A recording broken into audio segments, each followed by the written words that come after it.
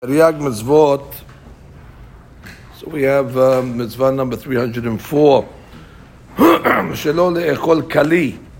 So kali is roasted wheat kernels from the new crop before the 16th of Nisan.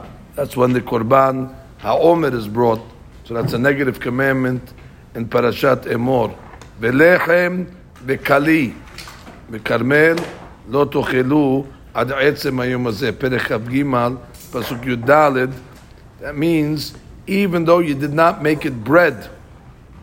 Till now we said in the previous mitzvah that it's forbidden to eat bread that's made from the new grains before the Korban HaOmer is brought. Now it's coming to say even if you didn't grind it and you didn't go all the different processes of making it into a flour, Ela, you took it as it is and you just roasted the wheat or the barley for that matter, and he ate a kizayit of it, he's going to be hayav, and that's the deen. He's going to be punished by malkut, because this is a lav sheyesh bo ma'aseh.